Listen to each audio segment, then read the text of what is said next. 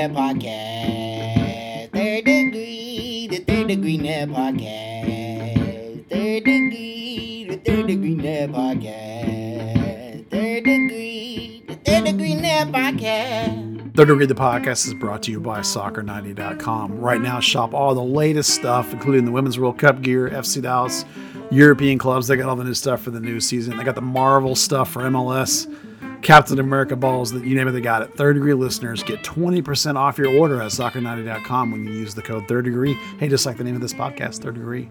Some exclusions may apply. Well, hello there, FC Dallas Curious fan. Welcome to episode number 220 of Third Degree, the podcast. Hi, it's me, Pete. Alongside today, first off, howdy, Dan Crook. What's going on?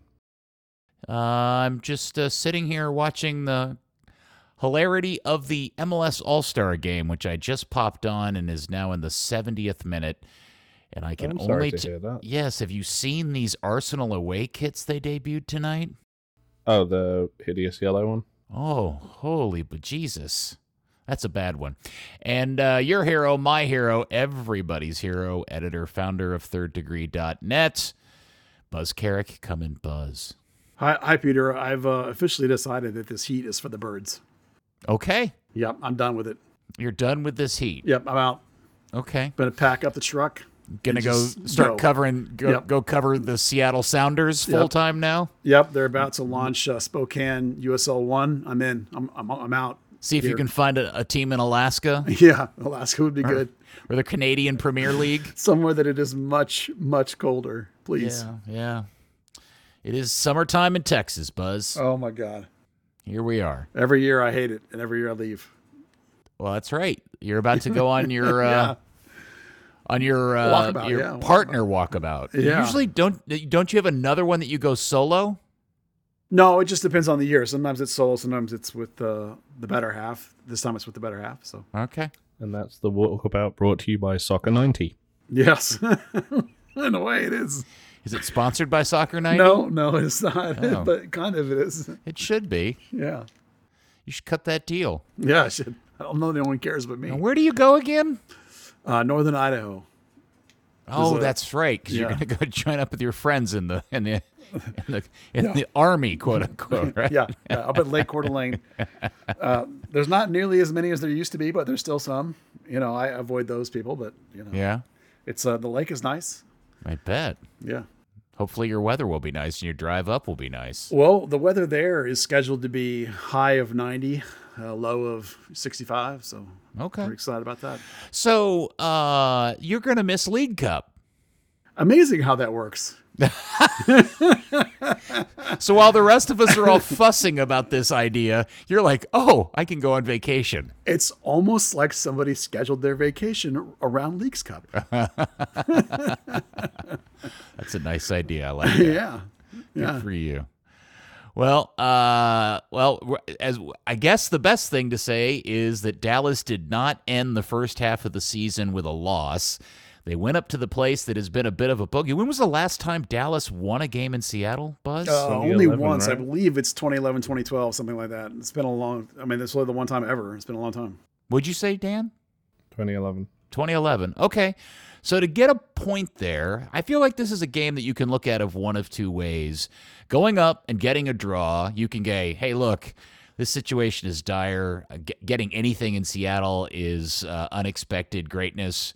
And the other part of it is you can also say to yourself, man, if Bernie Kamungo is the only other person on this team can score, there's a lot of problems going on right now with this club. And I guess you can kind Yeah. of pick and choose which side of the coin you want to look at this match from. Well, both can be true. It can be true that historically you cannot win in Seattle, with the one exception.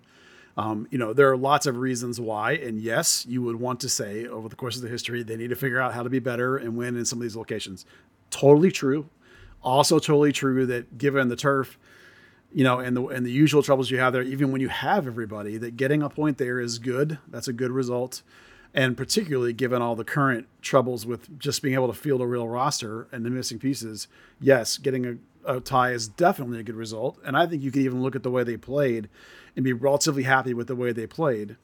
Yet it is also very true that when Bernie Kamungo in his 180 minutes or whatever he has is his second leading scorer on your team with 3 goals. That sort of gives you a microcosm into what's going wrong with this club this season. Given, of course, that it's still a team that's, as of today, still in the playoffs and has been all season pretty much. So it's not like this is the worst club in the league, but there definitely is a duality here of conflicting forces and how we feel about this team. Independent of all that, I think it's a good result in Seattle. Well, 4 points out of the last 1, 2, 3, 4, 5, 6, 7, 8 games. Not good. Is not a good way to end the first half of the season. No. Injury riddled or not. Dan, you got any thoughts about the tie in Seattle? I mean, it put an end to that run of defeats for one. I think, you go to Seattle, you automatically consider it a loss. Getting outshot 17-3, and they came away with a point. I thought, Nico does his whole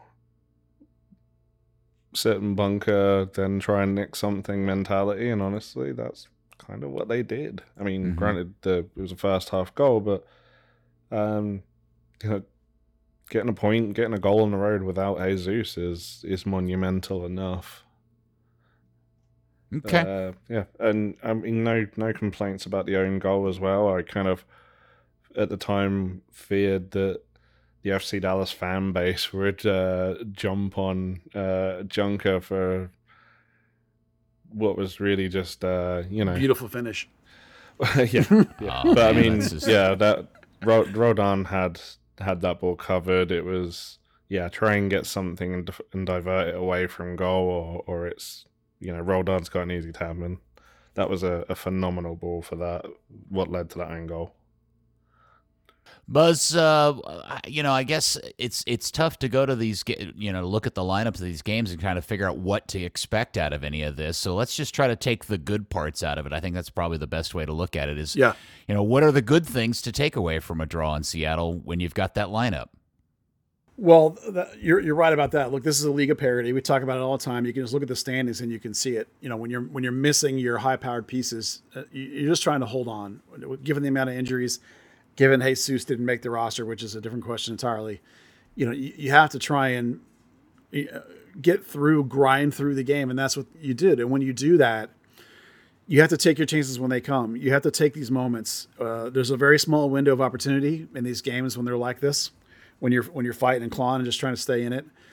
And when that little sliver comes, you've got to go. And Bernie Kamungo, for example, twice now, when he's had that opportunity, he's taken it and he's won. He had a game-winning goal a few weeks ago, and he had the game-tying goal tonight. Both in circumstances when he, only had 1 or 2 shots in the game. In this particular game, he had every shot on goal for the team.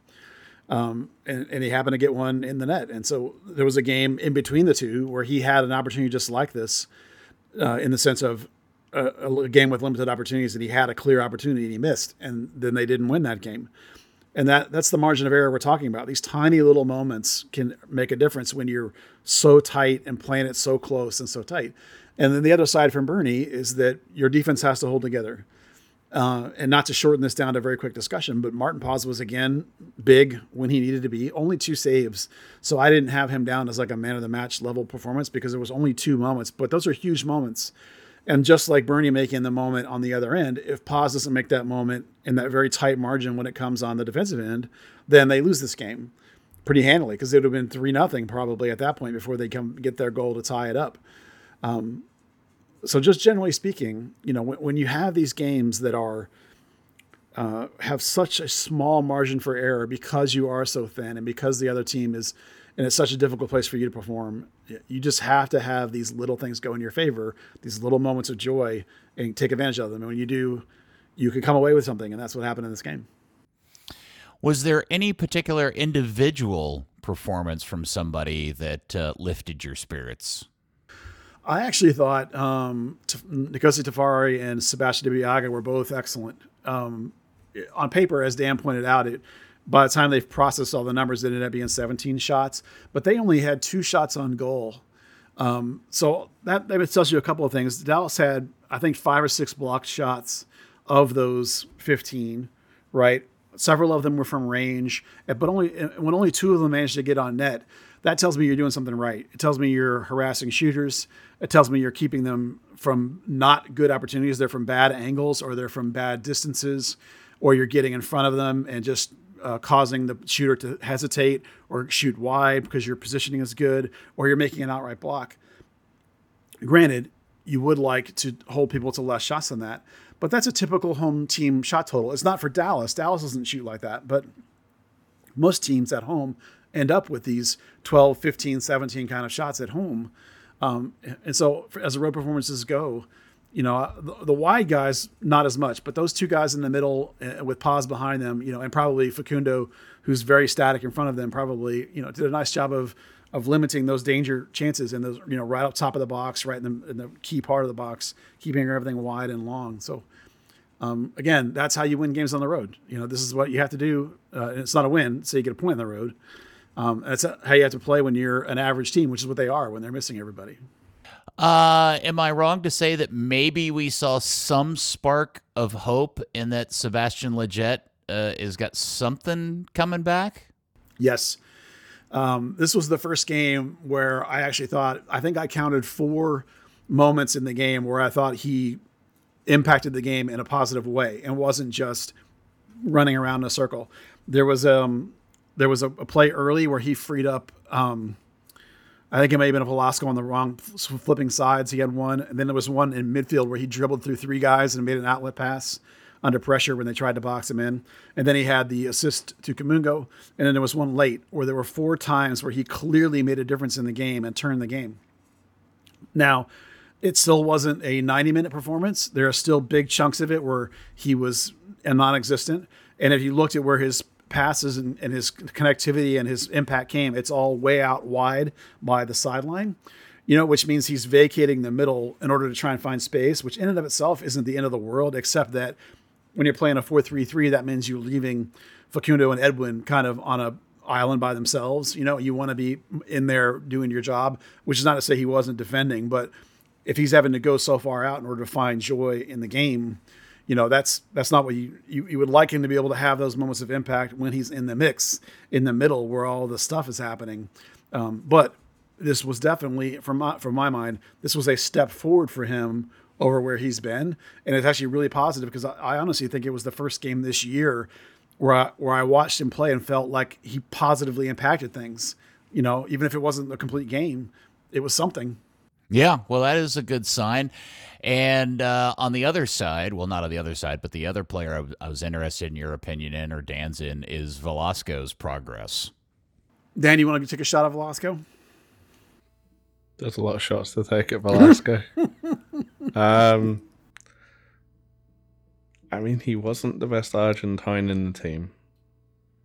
Yeah, I feel like we're not seeing an improvement from Velasco. As Dan is hinting, he's still static. I keep hoping that as guys come back, maybe he'll find the game again, but he basically drifted all over the place and didn't do very much for my mind. Some of the stats are still there, but the impact is not. He's just in the game. He's almost become like Lletget was. If we get Lletget playing again, then it'll be down to getting Velasco playing again and Arriola playing again. I think you're burying the lead, really.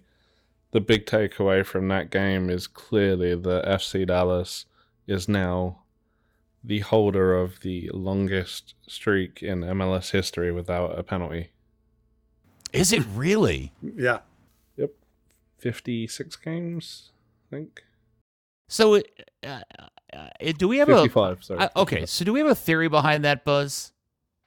I know everybody's going to say the league's out to get us, they hate us, it's a conspiracy. But I think there's got to be some sort of reasonable explanation as to why that's the case.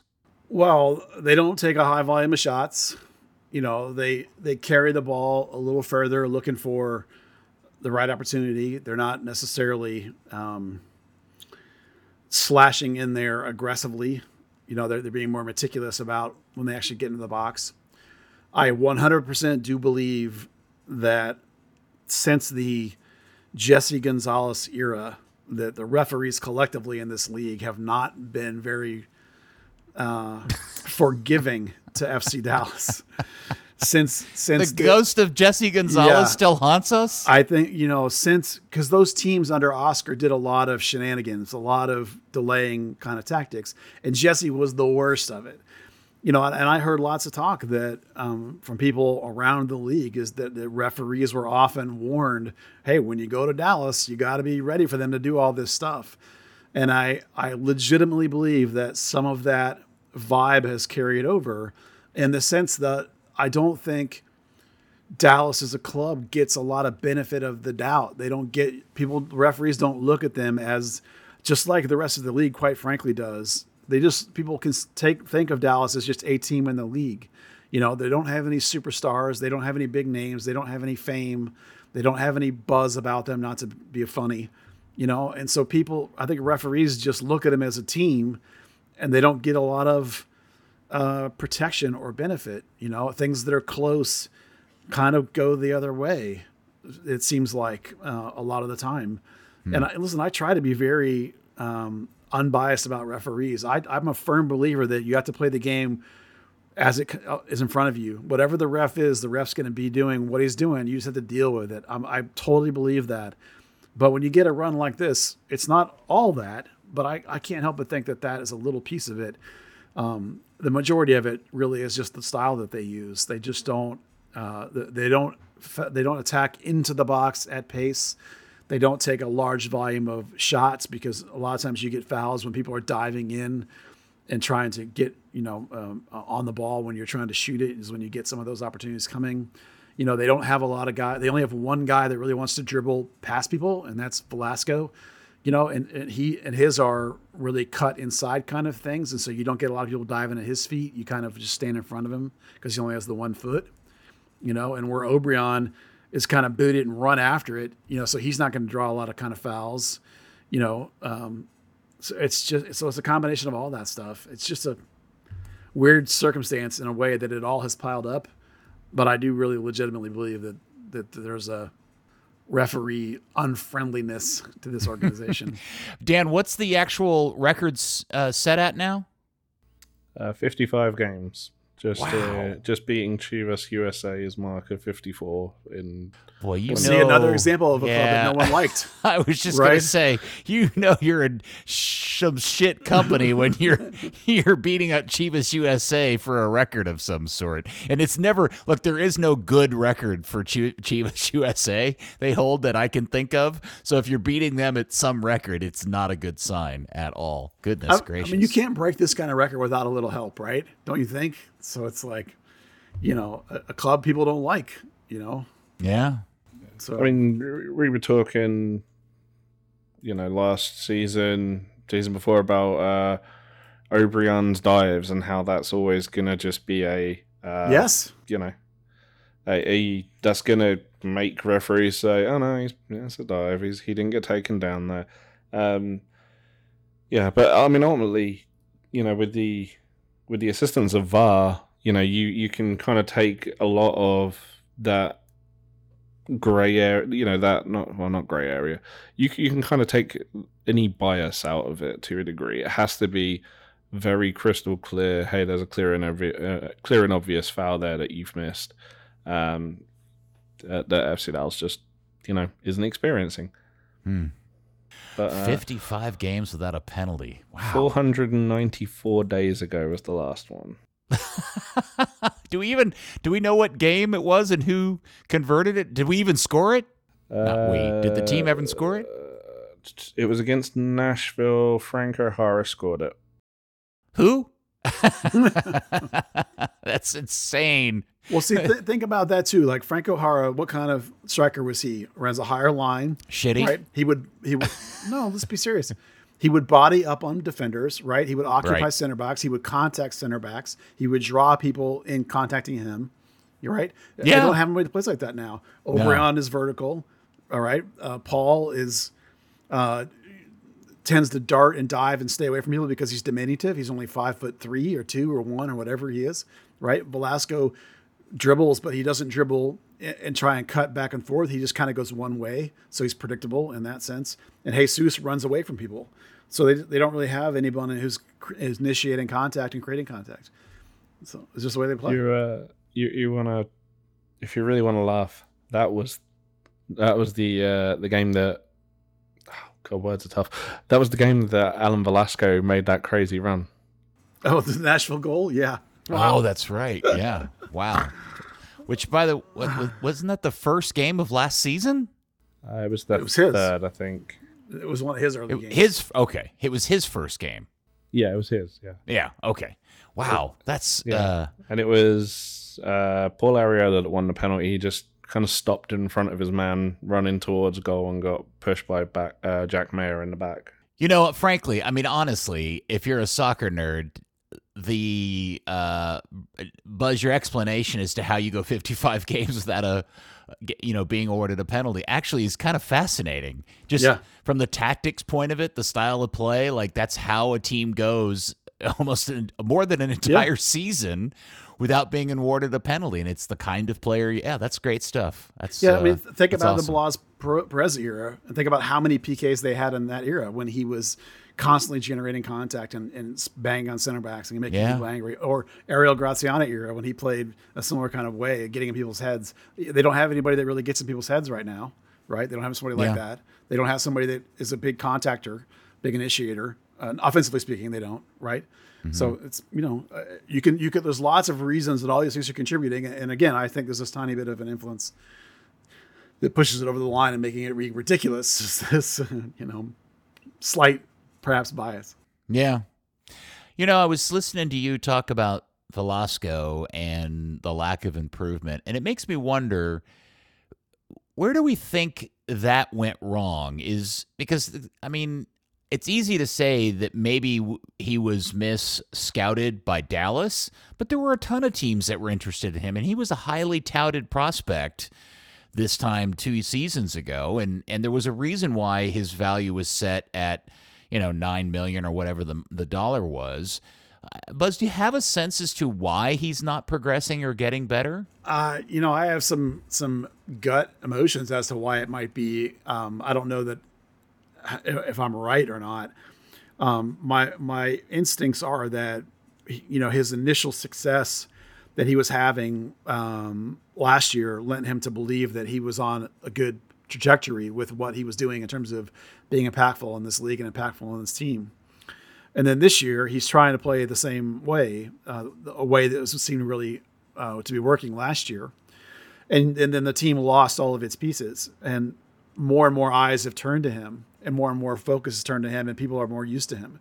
And when you watch the FC Dallas games, if you watch the commentators that don't know this team as well, without fail, they talk about, particularly in the recent stretch, the commentators without fail talk about all eyes are on Velasco as being the one guy that could do something special today.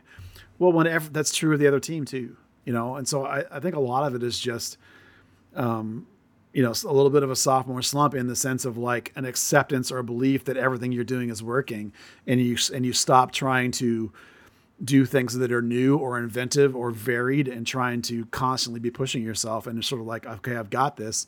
Well, then everybody figures you out and everybody now is watching you specifically. And that kind of makes it even harder. And then you get into a slump of, oh, it's not working, man. I better go back to my bread and butter. What was really good. Well, even that's not working. And then now you're frustrated, and now you're worried about it. And so now you're panicking about it, perhaps internally. That makes it even worse. It all compiles. And you are talking about a young, not in maybe world terms, but in terms of his own personal being, he is a young kid still. He's not an experienced adult. He's a young adult. And he probably is on his own in another country for the first time ever, and even if he has friends and even if he has a dog now and all that kind of stuff, I imagine that some of it weighs on him a bit, and he's feeling a lot of the weight of the shoulder. Like we talk about how he carries himself like he's got the weight of the world on him, and that really is kind of what it is right now. He probably recognizes that he's the best player still left. And he's like, oh my God, I got to do this by myself, and it's not fair to him really that we expect him to do it. And because we have such high expectations, because they do pay so much money for him, we do think we need to see you do it, dude. And then he knows that, and it makes it worse. So somebody not much younger than he is, in fact, Are they the same age, Bernie and Allen? Is Allen a year older than Bernie? Oh gosh, Bernie's 20-ish, I think. Yeah. Yeah. It's funny. I mean, Bernie hit what Bernie's his 21. Oh yeah, so he's actually older. Okay. Bernie hit what his third goal this season with that finish. Yeah, yeah. It was a nice Superman finish.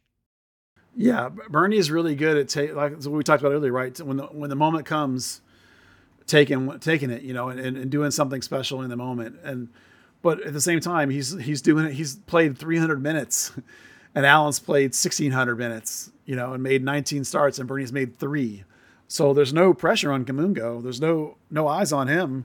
He's the guy slipping through the cracks, and no one's paying attention to him. There's not 3 guys following him around the field. There's not 20,000 fans staring at him going, okay, dude, why do you suck? It's different pressure, different world. Nobody expects Bernie to do anything. Everyone expects Allen to do everything, so there it is. Yeah, there's some interesting differences. But Yeah. I'm happy for Bernie. It's a fantastic story and continues to be. And he's taken his opportunities. He's had a couple of opportunities that he's junked up over the last few games that he's had, but he's also taken a few, and he scored his 3 goals. And I think that's more than Allen scored this season. So yeah. But think of it this way: like, what would you think if all of a sudden Jesus and Paul and Leggett and O'Brien, if all those guys were gone and it was just Velasco and just Bernie, and all of a sudden Bernie is getting paid $1 million, and all of a sudden everyone's looking at Bernie and going, "You're starting 34 games and you need to score 15 goals." Like, how might he perform, or how might he feel about himself, or how much weight would be on him? Sure, yeah, it's could be a completely different scenario. Completely different. Like, Bernie has no weight. That guy's free and easy. I'm breaking in. Things are going awesome. I get my 10 minutes. I get a goal. I'm a superstar. He's living on cloud 9. Whereas, expectations matter, man. Yeah. Well, that's actually put a pin in that, because I think that'll lend neatly into the conversation I want to have here in a little bit.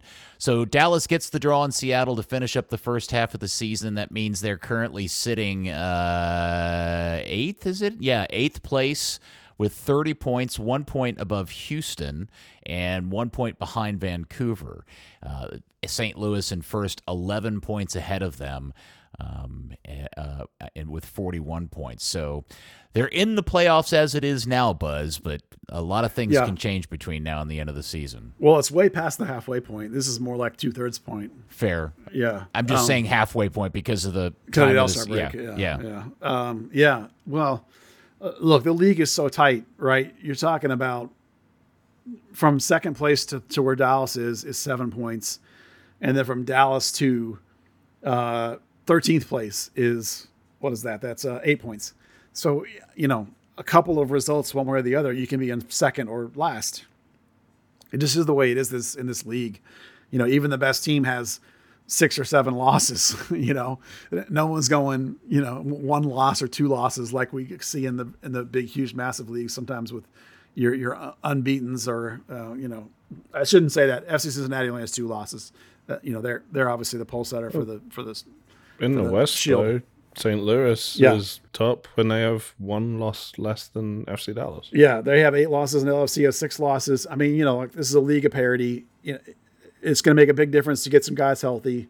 Dallas is the exact same team now that we thought they were, 3 months ago. It's just that they're all hurt. So, offensively speaking, not defensively, they've been in place, but you can't do it just on defense. This just goes to show you that while good defense is really important, you still need to be able to score goals. They've got a -1 goal differential right now, which is telling, right? That, given how bad the team's been for 2 months now, where they've won 1 game, right? They're still at basically a 500 in goal differential. It's it just takes a couple of guys coming back to get this thing turned in a positive manner. This is a team that keeps tight anyway, and you'll start to inch back up in the standings. When you get some bodies healthy, I think, I don't, it's not like you need people to come back and play like they're world beaters just to be consistent and to get the playoffs. Now, if you want to win something, you're going to need some guys to come back and take it to another level. But just to be what you were back in May, just get Ariel healthy and get Jesus back here and actually playing. And if Leggett keeps taking these little baby steps forward, that'll be, enough to get them, back where they were in the top third of the Western Conference or whatever. So that leads to the fact that this team has another game in just 2 days, or I guess depending on when you're listening to the pod. On Friday, they start Leagues Cup. They got the game against Charlotte, and then they've got the game against Necaxa the following Tuesday on the 25th. I honestly have no idea what Nico does with either one of these games. Well, like I said before when I talked to him, he said, we're not going to sacrifice our season for this. The league matters way more. But Charlotte, you have 2 home games. It's set up to benefit the teams that are higher in the standings, which at the time was Dallas. Charlotte's 12th in the East with 9 losses to Dallas's 9 losses. So basically, again, MLS parity. They're all the same. Necaxa's 14th. Granted, their season just started, but they're 0-2-1. They haven't won a game yet. And they're going to be in early season form. So this will be the flip, really, of the Champions League, if you believe that stuff about season form, because all the MLS teams will be in mid-season. Not that that'll help Dallas, of course, the way they're playing.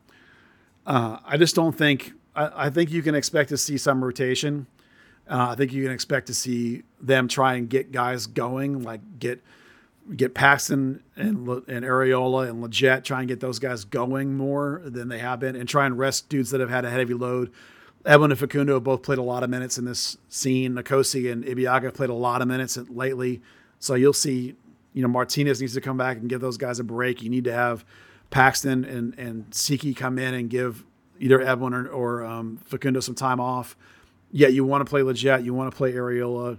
You probably don't want to play Jesus when he comes back. You probably want to say screw it and keep him on the bench and give him a break. You don't want to risk him.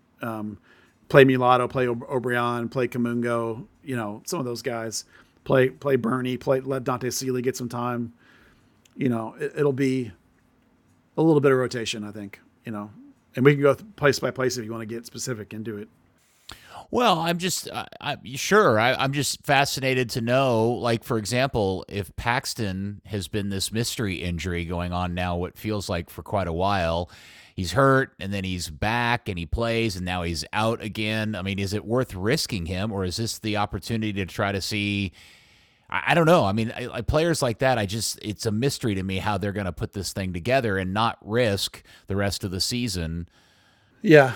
Well, you maybe take it easy with him, but, you want to play Lletget anyway, and you got Siki around. You can play him some. Put those 2 guys in midfield with either Facundo or Edwin, and then let them flip-flop, like split their minutes each, so that neither one of them plays more than like 45 to 60 minutes, to give them a little bit of break. And the same with Martinez, do the same thing. Like give Tafari a game off, give Ibeagha a game off, one or the other. Let Junca start for Farfan again. Giovanni just came back, so that's fine. You can play him. Tuamasi just came back to training, so maybe a week from now, maybe you'll start to get him some minutes, so you're not worried about it necessarily for the first 2 games. Gio will be fine for back-to-back games. He's hardly played, except of course he stinks defensively. I might be tempted to sit Velasco. That's the real interesting question. Is like, how sensitive is Velasco? If you sit him just to give him a mental break, will he take that the wrong way and you may be even worse? Is it better to play him? I don't know enough about him personally to know how he would react, because it might be better just to keep playing him and let him try and fight through it. I don't know. I definitely would not play Jesus. Really? Yeah. Oh yeah. No. Just let him sit and rest. Yeah, dude. If you can't come to Seattle and play, if instead you're going to go to DC and fart around an All-Star game, then you can sit around for the month. That's fine. Don't play him in any of this Leagues Cup stuff unless you get through to like the final or something. Yeah. The All-Star game just finished. Arsenal ended up winning 5-0. Did he get in? He was subbed in the 33rd minute and played, and was subbed out in the 69th. So 30 minutes. Yeah. Yeah. So he could have easily made it to Seattle and sat on the bench and given him 10, 15 minutes. I know he played a bunch in the Gold Cup, but Roldan and Morris both came back and played. So, and I know they didn't play him Jesus' minute loads. I wasn't talking about starting Jesus. I mean, I thought that they might because they were so desperate, but, it kind of annoyed me that he wasn't on the bench for that. Instead, he went to DC and did this. So, I usually give Jesus a lot of benefit out. The kid's fantastic, but this one annoyed me. Yeah. Well, he played 36 minutes, had no shots, a passing percentage of 60. and won a single duel. So I didn't Great. see the game. I'm going to guess that means his game was reflective of the final score. I hate those things. Yeah, no fun at all. Anything else that you think we should be looking forward to? Is there a chance that maybe they bring up some other players from North Texas to No. try to help fill some holes? No, the official rosters were posted today, and there's nobody from North Texas on the roster. I don't know what the rules were. I don't know whether you had to use your MLS roster or what, but they listed the Dallas roster, and it's literally exactly their FC Dallas senior team roster. I mean, they have Parker and they have Smith on there from their loans are listed on the official roster, but that's probably just a reflection of what's the official roster for the league. I would imagine. I doubt that means they're going to recall them for this kind of, barely bigger than an exhibition. Yeah, I'm No, fascinated. it's not bigger than an exhibition. It's just a crap mid-season friendly. Yeah. Yeah. I'm wondering, I mean, my sense is that the excitement level over this thing is really low, and the only thing that's giving it any breath is, the fact that Messi will debut, along with Sergio Busquets. Busquets, I can't I know. believe Farton Busquets is playing in this league. So So good. weird. So I don't know, man. There's a part of me that's frustrated by the fact that Dallas was awarded getting to host these games for this group stage, and the team's in the shape that it's in, and it's almost as if everybody's just kind of quietly, hey, let this thing happen over here. Nobody pay attention to it, and it'll go away very quickly, and we don't have to worry about it anymore. And that kind of sucks that it's gotten to that point. Well, not to be this guy, but I'm not feeling like there's going to be much of a crowd at all. I mean, I know they have this hypothetical large number of sales because of this potential Messi thing, but like I'm betting like on a Friday, Tuesday game combo that the crowds are going to be, mediocre, not half full venue. I wonder what kind of crowd Necaxa will pull on a Tuesday night. Man, I have no idea what Necaxa's draw is in Dallas. I mean, I know if it was Tigres, they would get 7,000 or 8,000 Tigres fans would show up. I know that. Monterrey would do decent ish numbers. Pachuca might do decent-ish numbers, but I don't know enough about Necaxa's fan base in the Metroplex. It's not like it's one that I've noticed particularly, like I have some of those other ones. So I'm looking. I will eat crow if I'm wrong, but if there's 12,000 of these two games each, I'll be ecstatic that they got 12,000. Okay. Well, that's. I'm sorry. Go ahead, Dan. They'll announce the attendances because they tied so many people into that whole Yeah. thing of buying all the tickets to get a chance at Messi. Yeah, it'll be announced sellout or close to it, but the stands will be empty. My guess is the stands will be empty, and we're not helping, of course, poo-pooing the whole thing. I'm sure they'll blame us. Nah. All right, let's move into the topic of discussion I would like to get into, which is the fact that we're in the transfer window, Buzz. And there was an interesting note that Brian Reynolds, see, I had thought Reynolds had signed a deal with Westerlo. I didn't realize that Roma had turned down the offer from Westerlo. So word broke this week that Roma is out shopping him around and trying to make him available. And of course, everybody immediately was like, well, duh, let him come back to Dallas. Yeah. And then Buzz immediately put a pillow over everybody's excited little heads and just said, shh, Yeah. go to sleep. It's not happening. Hashtag bug skill. Yeah. Well, there's a twofold. Granted, some of the stories that were out there were the ideas that Roma wants to loan him again somewhere, which is probably true. And that Dallas was a team that was interested in bringing him back. That may also be true. But, they do like Brian. There's not any bad feelings there. But you have to consider two things. One is how much it would cost, and two is what would Brian want. And the problem, first, if you want to buy him, you're probably looking at something between $3 and $5 million to buy him. Yes, his price is down, but you could get him probably for somewhere in that range. Could Dallas afford to buy him? Depends on what you got for Justin Shea. So maybe. Number two, Brian's salary right now is just under $1 million, or right close to $1 million. Can Dallas afford that? Well, you could make him one of these TAM players where you buy down his salary cap hit and you get it under the DP level, which is kind of what you do with Martinez and Facundo and Leggett. So, Yeah, you could probably do that. Again, how much do you get for Che? I think depending on what the numbers were, Dallas would have the ability to bring in a player on this kind of salary.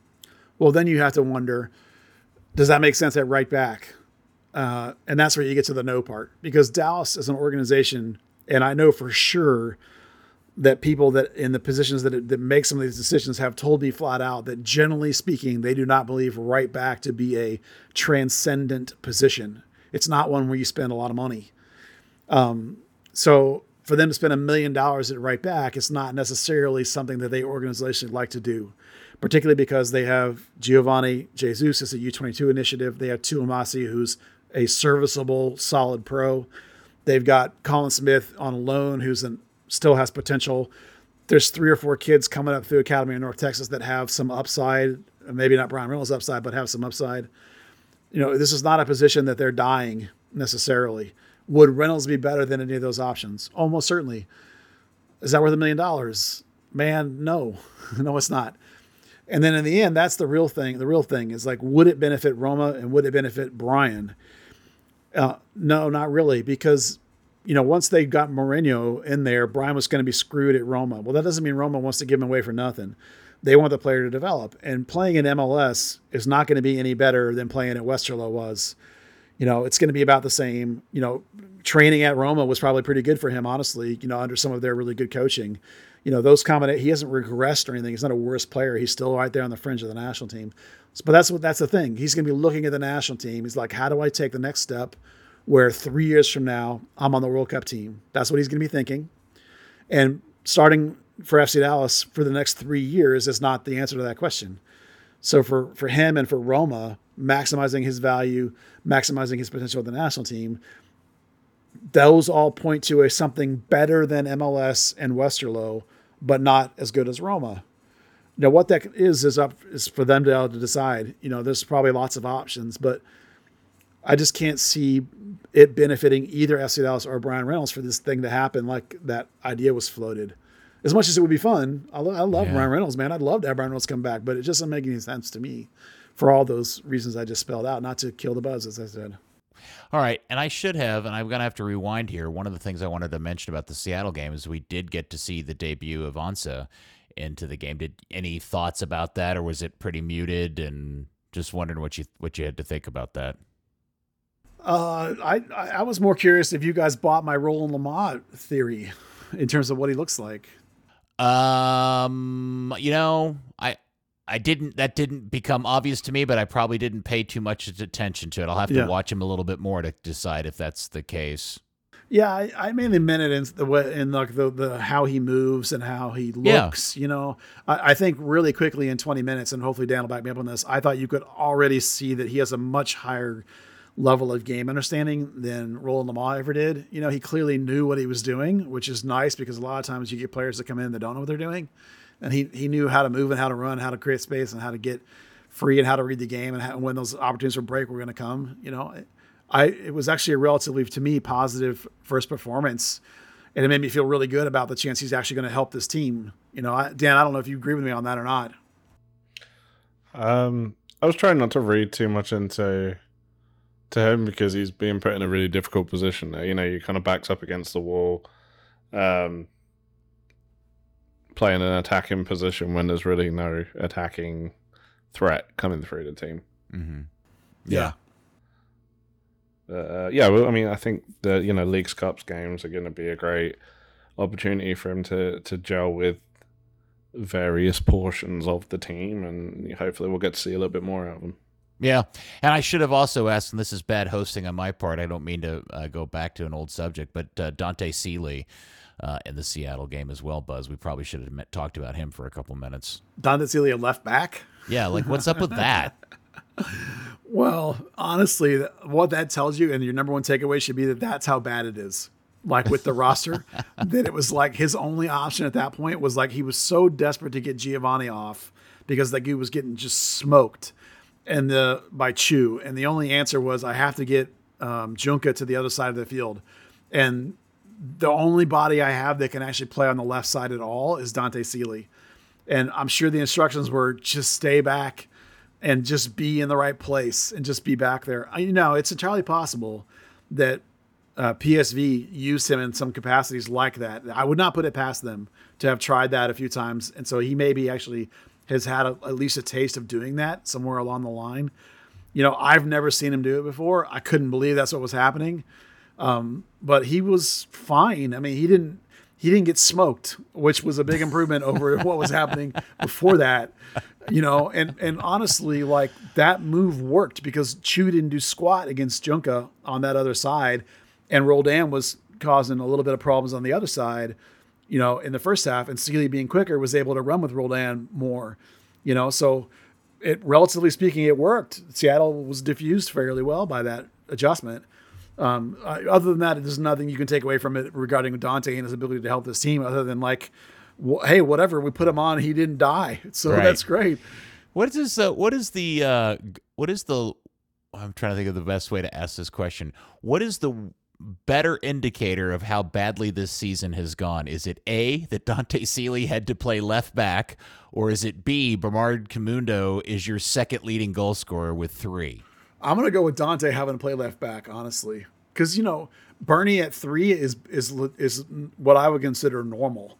The fact that it's the number 2 leading scorer is the problem. There should be somebody at like 5. That's what's you'd missing, like right? yeah. But like, there have been seasons where the leading scorer has only had 7. So I mean, that's not out of this world weird. Yeah. Dante Sealy at left back to me is like, holy crap, that's really what you had left at that time. You're really enjoying those Roland Lamar references today. Am I? Oh, it's true. Yeah. I was actually thinking more of the season. Blas had 7 and led the team in scoring. That's right. God, that was a crappy season. Yeah, there's been multiple seasons where that's like Jesus 18. Jesus' 18 last year is so remarkable, and the fact that he's given himself a window to actually do it back to back is just crazy for this franchise. I mean, that's. Well, the reason why I brought all this up, I'm sorry, and I didn't mean to backtrack. What I was trying to get to when I mentioned the Ansah stuff is that is the one that's the one move they've made in this window, and what has been a relatively busy window across the league. Even if you take Miami out of the story, it's still been a pretty busy window across the league. Yeah. I guess, Buzz, I'm just going to ask you the same question everybody's asking me, and I think they're asking you. Yeah. Are they going to make any other moves? I'm not confident of it. I've been talking a while about how they kind of needed the Che sale to happen to sort of give themselves some ability to do anything. I don't know that they thought that, that where he ended up was where he was going to be going. It's not. I think the idea was that Hoffenheim was going to buy him, and when that didn't materialize, and he was basically like, "I'm going back to Europe." Period. They probably were stuck trying to get whatever they could. So I don't know, but my instinct is the numbers on this one were not as good as they really needed it to be. And I know they even got $1 million for him. Man, if they did get $1 million for it, I'd actually be like, oh wow, they actually managed to get $1 million. When Bayern first wanted him, I would have said 3, but then he, didn't succeed. And that kind of, when you get kicked back out, your value goes down. So if they get $1 million, $1.5 million, I'd be like, oh great, that you got that for him because your hands were tied. He forced them to do it. So that again, that hurts the value that you're going to get. So I just don't know that they're in a position to just outright buy somebody or sign somebody. A lot of the mechanics are used up. The buyout is used up. International spots are used up. Senior roster spots are used up. Now, could you jettison guys?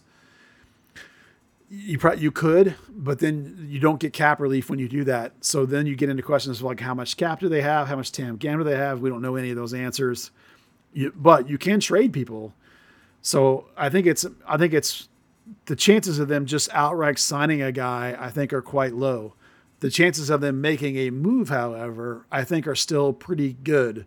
I'd put it like a 50% chance that they might try and trade somebody inside the league to get to move on somebody they don't want anymore, or to get fill a hole that they might think that they could if they can get somebody that could help them for a season or two. I think you might see that happen, but they won't do it just to do it. This coach is very adamant that every time I ask, he always says, we're always willing to make the team better, but we're not going to do something just to do something. And he says it, and Andre says it, and Dan Hunt says it. And they all say it every time you ever ask them. And it could be that it's all just a party line. But, when they say the same thing over and over and over again, at some point you have to be like, and it matches their behavior. They do. They don't go out there and just do things just to do them. Like we came into this season, right? The only thing that happened was they went and got Ibeagha. They didn't hardly do anything else. And we talked about it over this winter. Remember how we were like, we were like, they stood pat. And the whole league's going to pass you by. Well, look at their standings. Right? Look, Buzz, I think if you go back and listen to this podcast in January, much of what has transpired over the course of the last 6-7 months was largely predicted by you, me, and Dan at the beginning of the year. Like this has all been the most obvious course how it's been laid out and played out over the course of the season at this point. I still think, look, there's so many teams make the playoffs. I don't think they're so bad that they I mean, I still think they'll struggle to make the playoffs, but they're not a team that's going to go deep in the playoffs unless A, there is some sort of healing miracle that takes place across the team, and B, those players that come back actually find some sort of form, because a lot of these guys that are hurt weren't in great form when they got hurt to begin with. And this we still have the same problems with this franchise and this roster that we had all year, right? There's still a little bit light at center back. Having traded Brandon Cervania and then had all these injuries, I think we can look at the midfield and think that they're fairly light in the midfield. And the way they've run out of options once Jesus was gone at 9 shows you that they're probably a little bit light at 9. Now, they just brought in Ansa, so maybe there's an attempt up front. They just brought back Dante Sealy. That's a little bit up front. Okay. So you can look and say, I can see a couple other spots that I think that this roster could be improved. Can you do it without spending a boatload of money? Because I don't think they have boatloads of money laying around. Could you do it by making a move? Maybe so. So, again, I think straight up signing, the odds are low. I think trade, if somebody comes to them with an offer that they really like, it would not shock me. Or if there's somebody out there on a free, which there's a name on a free that I think makes some sense. So we'll see. And we can get to that guy if you want. He's on the run down there. Sonora? Yeah. Alan Sonora just terminated his contract with FC. It's Juarez, right? I think it's right down there in El Paso. Right? He's the one who is on the fringe of the national team. He just played in the Gold Cup. He's the one that said he wanted to come to MLS to cement himself in the U.S. national team pool. And there was talk that of a couple of teams that were interested. So the fact that he voided his contract means he's available on a free. So you could just sign him. And you can look at the way FC Dallas is laid out lately. You can look at the injuries they've had in central midfield at the 8 position. You could argue that after they traded Brandon, they had Lletget, they had Paxton, they had Siki at 8, and then they had nobody. Maybe, now his dad played for FC Dallas, remember? He's one of the younger ones. He is an American, so no international needed. You know what I mean? I mean, like, that's a move. Whacking my microphone, sorry. That's a move that makes sense to me. I have no idea if Dallas is interested in him or not, but it fits a need, and he's free, and you can get him into the roster. So that's a trifecta of, like, if anyone ever asks you what's a name that they could add that could actually make sense, that's a guy. Is he a world beater? No, but his contract would be, I don't know, 250, 350, maybe it's 4, somewhat reasonable, actually. Look at what Ema's on, or look at what Ryan was on, or look at what Farfan's on. You can buy some of those numbers, Yeah. My well-documented pessimistic superpowers are vibing very hard these days about the status of the club, and I don't want to beat everybody down with all of that stuff, but the thing that I'm having I spent a lot of time contemplating is the reality that the Hunts have done such a good job at converting people and coming to the games in the last 2 seasons. I mean, they've just, that I still contend that this is one of the least underreported stories in the sports media here in the Dallas-Fort Worth area, is how that part of it, the attendance thing, has been such a good turnaround. And I just continue to wonder how much of that is at risk with all of these new fans when they suddenly all have this realization that the rest of us had decades ago that the Hunts just aren't going to go out and start buying and spending a lot of money to go get big names. And yeah, your transfer window in July may be a guy from the Israeli Pro League and a guy that had to buy out his contract from a second tier Mexican club. Well, let me be 100% clear that it's not like I know something about Alan Sonora. I'm 100%. No, I get it. I'm not trying to hint around here. I just do math and think, man, that makes a lot of sense. Well, I'm trying to make my point under the idea that maybe they do that deal, but I'm still saying that's not gonna get anybody excited about this club. Well, it comes back to the thing we always say, right? Is just look at the way that the Hunts operate the Chiefs. They are willing to pay their guys, but they don't go out and sign a guy away from somebody else for crazy money. And so that's the way the Hunts operate here. They operate in a budget. They're going to pay their guys. They paid Leggett. They paid Areola, right? They're paying Paxton. They're paying Jesus. They're signing homegrowns. They're investing in the academy. They do all those things. They don't go sign Messi for $700 million. They don't even go get Rui Diaz level guys, or Vela level guys. They don't even do that, let alone Messi. So you have to, if you're going to be a fan of this team, you have to understand that that's who runs this team. And ever since they tried it with Danielson, and they were one of the first people to try it, and they got burned bad, and they never have. I mean, even Velasco, right, which is the biggest spend they've ever done. Look how they did it. They did it on a young guy. Theoretically, you're going to flip for profit. That was your theory. Maybe you're not going to, but that's what the plan was. Not, they're not going to go spend on a 32-year-old like Toronto FC does. Thank God, actually. Well, that's kind of comes back to the thing that I asked you to put a pin in about this, which is, is there an argument to be made that Dallas needs to stop, at least for a bit, in terms of trying to go out and sign a young prospect that's going to become that and turn them into a superstar, and maybe spend some money on somebody that actually has some skins on the wall as a veteran player? And I don't mean a veteran player in terms of Roland Lamah or Ansa type veteran player. I'm talking about like a legitimate player that can help this team and doesn't have growing pains or homesick or stuff like that. Man, those are expensive. It's kind of my point, I know. I mean, the closest we came to that was Mauro Diaz, and then he was hurt so much. He only started 50% of the games he was available for, because he was hurt all the time. Yeah. Even David Ferreira, that was a diamond in the rough guy, Shellis had seen him playing some scrub game somewhere, and granted, he was playing for pretty good teams like Cap and stuff, but he still wasn't a profile, and you just know the Hunts aren't going to do that, man. No, and again, I'm not trying to beat a dead horse. This is obviously a conversation we've had more times than we care. Right. But the point I'm trying to, let me try to do a better job of this. With all of the success they've had off the field and the attendance, is there, do you think, any thinking internally in the team that maybe they have to rethink their business model to sustain this success they've had in the stands, understanding that at some point everybody's going to go, oh yeah, this is really, we're wasting our time? I don't actually, because there have been eras where this team has been really good, like under Oscar Pereira, and nobody came.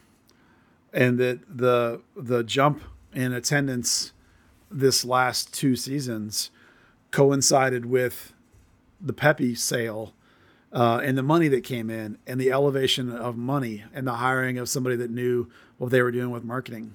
So I honestly think that to me, the difference in the stands has nothing to do with the product, because this coach these last 2 years plays a very defensive product. It is not sexy. It is not pretty. But hold on. Can I push back on that a little bit? Sure. It was way sexier last season than it has been this season. On the road home, it was a little sexier, but the road wasn't at all. I don't know that it was all that better. I don't think. I thought it was about the same, honestly, in my opinion. It's not. Well, I think there were key players that were playing better last year. Well, than that's they true. Are this year. That's true, but that doesn't mean the product was sexier. Like it's not Tiki Taki or Jogo Bonito or, even a high powered, like shoot 'em up vertical, like Leicester or something. There's not like bags and bags of goals going in. It's not a high entertaining product. It's not beautiful. It's not pretty. Even Lucci Ball, as much as it can be annoying, still was like pass. It kind of looks pretty cool. I just don't know that, like, I don't think you can point, in my opinion, you can't point at the play on the field as the thing that made the attendance after 20 years of 12 to 15K, all of a sudden 19K sellouts overnight isn't because the product is gorgeous. It's something else. It's the money. And I think they'll probably think that too. And so I don't think they're going to think, man, we got to pay off these new fans with some hype signing. I don't think that the fans know, honestly. Not the bulk of them. Maybe I'm a jerk. I don't know. Well, there is certainly a level of name and talent that if they're willing to come play in Frisco, right? That's problem number one. B, you got to be willing to pay them. That I think that if you can get that kind of player to sign, there's enough educated soccer smart people in the Metroplex that would appreciate having that level of player playing in the league. Probably, but I'm sitting. Well, you remember when Nashville was here like a month ago? I'm sitting in the stands, and every time Hani Mukhtar touched the ball, the people around me were like, "This guy sucks. He's terrible. What an awful player." I'm like, "Are you out of your mind? Mukhtar's a superstar in this league. He's the MVP. He's arguably one of the best 2 or 3 players in this league. The guy's phenomenal player, and the people around me are trashing him as being a horrible player." And I'm like, I don't. So like this idea that like so-and-so is going to come in here and people are going to be like, "Ooh, what a player." Unless it's messy, I don't think the average fan, no offense, is not going to know the difference. Like, okay. I mean, Hani Mukhtar is an MVP, and I guarantee you that 95% of the people in the stands at an FC Dallas game have no idea who that is. Now, when Vela was here, the stadium went crazy when he subbed in because he's a Mexican superstar. But your average, like, world-beating MLS player, no one here has any idea who that. Like, look at the LAFC's forward that they have this year that's phenomenal. And when they came here and played, the people around me are trashing that guy as a horrible player, and he's leading the league in scoring. It's arguably going to be the MVP. And then Vela subbed in, the old man who can barely run, and everybody went crazy. So I honestly think, like, it doesn't matter what product you put on the field. If you want to buy some hype, I think people would care. Otherwise, they don't care because I'm not sure the average fan honestly recognizes good play when they see it. Well, that's uplifting. I'm a jerk, I know. Yeah, sorry. No, it's okay. It is. It is what it is. I got a little dark there. My bad. Yeah, sometimes it's just good to be honest. There's some incredibly knowledgeable, dedicated FC Dallas fans, and there's a lot that aren't. Yeah, that are there for the Vela, that are probably really excited about Wrexham doing a preseason tour because of TV. Couldn't tell you, couldn't identify the fact that their team is dog shit, and at the same time would go on about, "Oh, Ferreira is just an MLS player. He's nothing, Well, it will be interesting to see as the team goes, if this doesn't get better and the season doesn't get better, how long the front office is able to sustain its a significant uptick in terms of attendance and atmosphere and stuff. That will be an interesting thing to keep an eye on as the season moves on. Well, like I said, the Leafs Cup, I think they're going to be terrible, but I know that the Austin game must be really close to a sellout because I keep seeing them talking about how that's limited tickets. They're pushing it to try and get it over the line. So it's got to be close, and I don't know how. There really is only like 10 or 12 games left, something like that. And I haven't looked at how many of them are at home or not, but there's not a lot of opportunities, honestly, other than Leafs Cup. Atlanta and Seattle both have to come here. So those will draw pretty well, you would think, after Austin. Right. And then Columbus, no one will care. Colorado, no one will care. San Jose, well, no one will care. So really, you'll sell out Austin and then maybe Atlanta and Seattle. And then people think Columbus sucks, even though they were in the Cup like 2 years ago, and Colorado does suck. So maybe Lucci Ball will bring him to all the boys to the yard for the San Jose game. Well, I guess we got to struggle through Leagues Cup first, and we'll worry about the rest of the season after the fact. And I think the big hope out of the next 2 games is just that you don't suffer any more injuries. And You know what my big hope for Leagues Cup is? My big hope for Leagues Cup is that FC Dallas actually wins the thing so that they will win a trophy that isn't MLS Cup, just because I want to hear your reaction. Curse you, Leagues Cup! And they'll make a huge deal about it, and Peter will be like, no! One small thing, Buzz. I will challenge you. The Columbus game will sell out because it's a drone show. Oh, it's a drone show. Don't Hey, care about listen, the drone there's a shows, perfect man. example of what's putting people in the stands, man. Those drone shows are huge. They Yeah. do good business. That was clever, smart stuff, and I think I've started to see that they've started doing drone shows at other things, other Yeah. events around town too. And Dallas, sure they the have. club was kind of the first ones to start featuring that, Yeah. to the best of my knowledge. All right, well, I think we've bummed everybody out enough for one Sorry, evening. I know I went sour Buzz, on you. somebody sounds like they need a I vacation, need maybe. yeah, it's hot. I need out. I'm old, man. It makes me tired. I can't do it. Grumpy, overheated Buzz Carrick. Well, so grumpy that somebody fired a coach. We should talk about that. Yeah. So what is? I'm sorry. I haven't paid attention to the B team in a really long time. And when I saw that he had been fired, I was like, oh, that's what that guy's name was. Yeah. Yeah. Did they fire him because the media team was no longer able to get any of the local TV stations to cover the story about him being at the Allen Mall?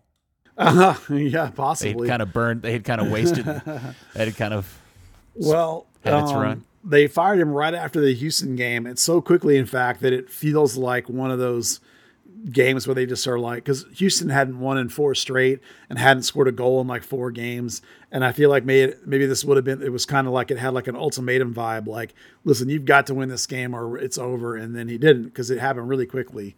And Wasn't this Nico's dude? Well, we don't know that for sure. He's from Spain, though. You know, he'd been coaching for Austin. Doesn't everybody in Spain know each other? Well, you know, when you have a problem with the previous coach not getting along with the current first team coach, and the thing falls apart mostly over that and the complete inability for them to work together, and then they go out and hire a guy from Spain who you knew, at least on some level, you know, and we believe that at least like his fingers are in it. It felt like his kind of coach, if nothing else. But you know, the press release had some language in it about, you know, making a move that wanted to make their season compatible, which is really weird because when you watch that team play, that coach was shifting through his lineups all the time. To me, I read it like, well, they've got to be making these decisions based on trying to develop people because they're picking guys that are clearly worse and playing them over guys that are clearly better.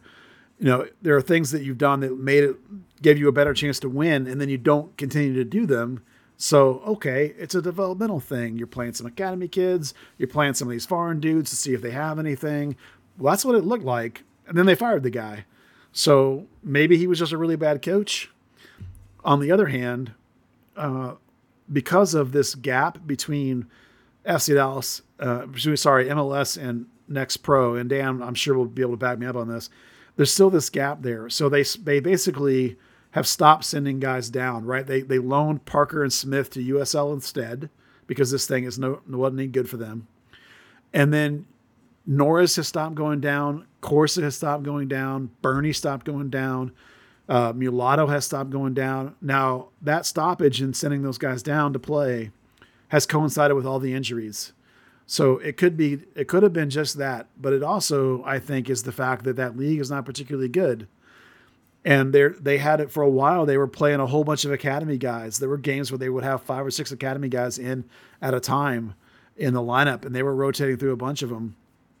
Well, those guys all went to college, and now we have a new set of academy guys that are beginning to filter in. And so the last couple of lineups have been all these foreign guys.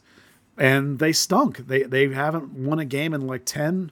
They're not scoring goals. They're bleeding goals out of the back. They're just not any good. And there's 4 or 5 guys that I would cut right away on that team. So instead, they fired the coach. So, it's weird to watch the way they operate the thing and then be mad that the guy didn't get results. And I'm like, dude, you're not giving him any players.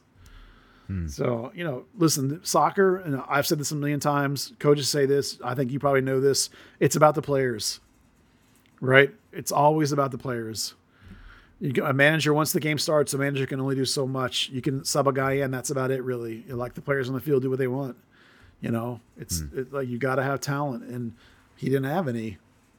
And so they promoted an assistant to head coach, and he'll have a chance, I'm sure, to win himself a job. Who is that?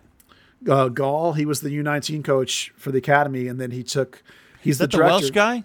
Yeah, he's the director of academy coaching. Yeah, and he was U19 coach, and then since he left that, and now he's still director of academy coaching, and he's the assistant for North Texas.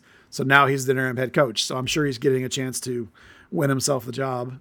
Michelle is still there as a assistant, and so is the keeper, Zobek. So those guys are still running it, and we'll see if they can get any better. I'm not optimistic because they have some really crappy players. So we finished the pod even stronger than we tried to a few minutes ago. Well, Dan knows this. Apparently, and maybe, Dan, you want to tell a story about the scouting director, since that was your story? You know better than I did. That he's been the guy that's kind of running it? Or? Yeah. Essentially, Zanata has not been picking players for that team so much. They've kind of handed it off to their head of scouting, and their GM, Matt Denny, have been kind of getting players for that team. And, to me, the group they've got this year doesn't look so good. It's not. I see there's one guy that I think is okay. And the foreign players now, mind you, is the ones I'm talking about. So the bulk of them all, to me, have been terrible. So it's like, to me, it's just like the purpose of that team just isn't doing what it was originally. That first season, it was all about sending players down, getting you guys like Brian Reynolds, like Tanner Tessman, getting them guys experience, getting them some hard knocks against 30-year-old pros.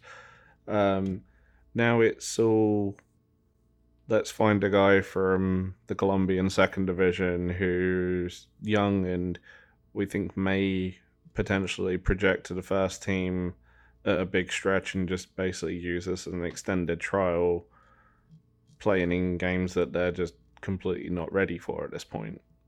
Yeah, everyone in the league is running the same kind of team. It's these, U23 team basically with maybe a rehab guy now and then. So like everyone's doing the same. So you don't get that variety of quality of teams, and this variety of quality of styles and ages, so it's just, they're caught in no man's land with what to do with the stupid thing, and they can only use a certain amount of academy players. You have to have a certain amount of players that are just signed to that team, and you have to use a certain amount of homegrowns or whatever else coming down for assignment. They've quit doing that. They quit bringing guys down, so it's just homegrowns and these 20-year-old whatevers that are not any better than what they've got coming out of the academy. And I want to say to them, just play a whole bunch of academy kids. Well, you can't. You can only play up to 7 of them in a game or on any given roster. So it's not that simple. But Dan's correct in the sense that the team's sort of slipping through the cracks of what are we going to do with this thing. They do it because they have to. And there used to be this idea behind it, as Dan says, when it was in USL 1, and it had this value for them. They kind of have lost. And that's demonstrated by, as I said, Smith and Parker being on loan to championship teams instead, because the value's not there in terms of like progressing a homegrown.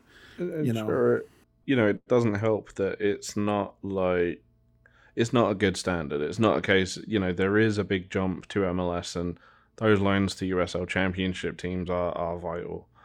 But I mean, still, it's just, that first season you had Orlando and Toronto that kind of had this sort of strategy going of just like, we're going to sign a whole different team.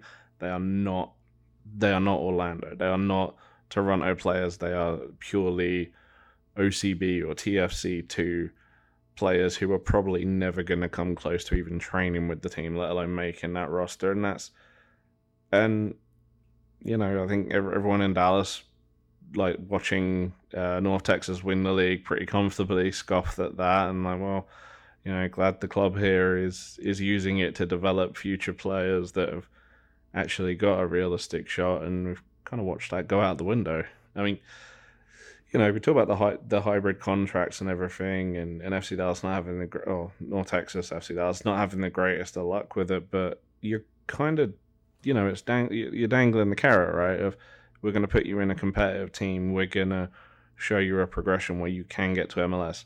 Now, I'm going to probably just bring someone in from Brazil who's played some high school soccer, and they're just going to get the minutes in front of you. Yeah, it's not good, Bob. Wow. FC Dallas for the nerds. Yeah, it's just dark podcast, man. What's going on?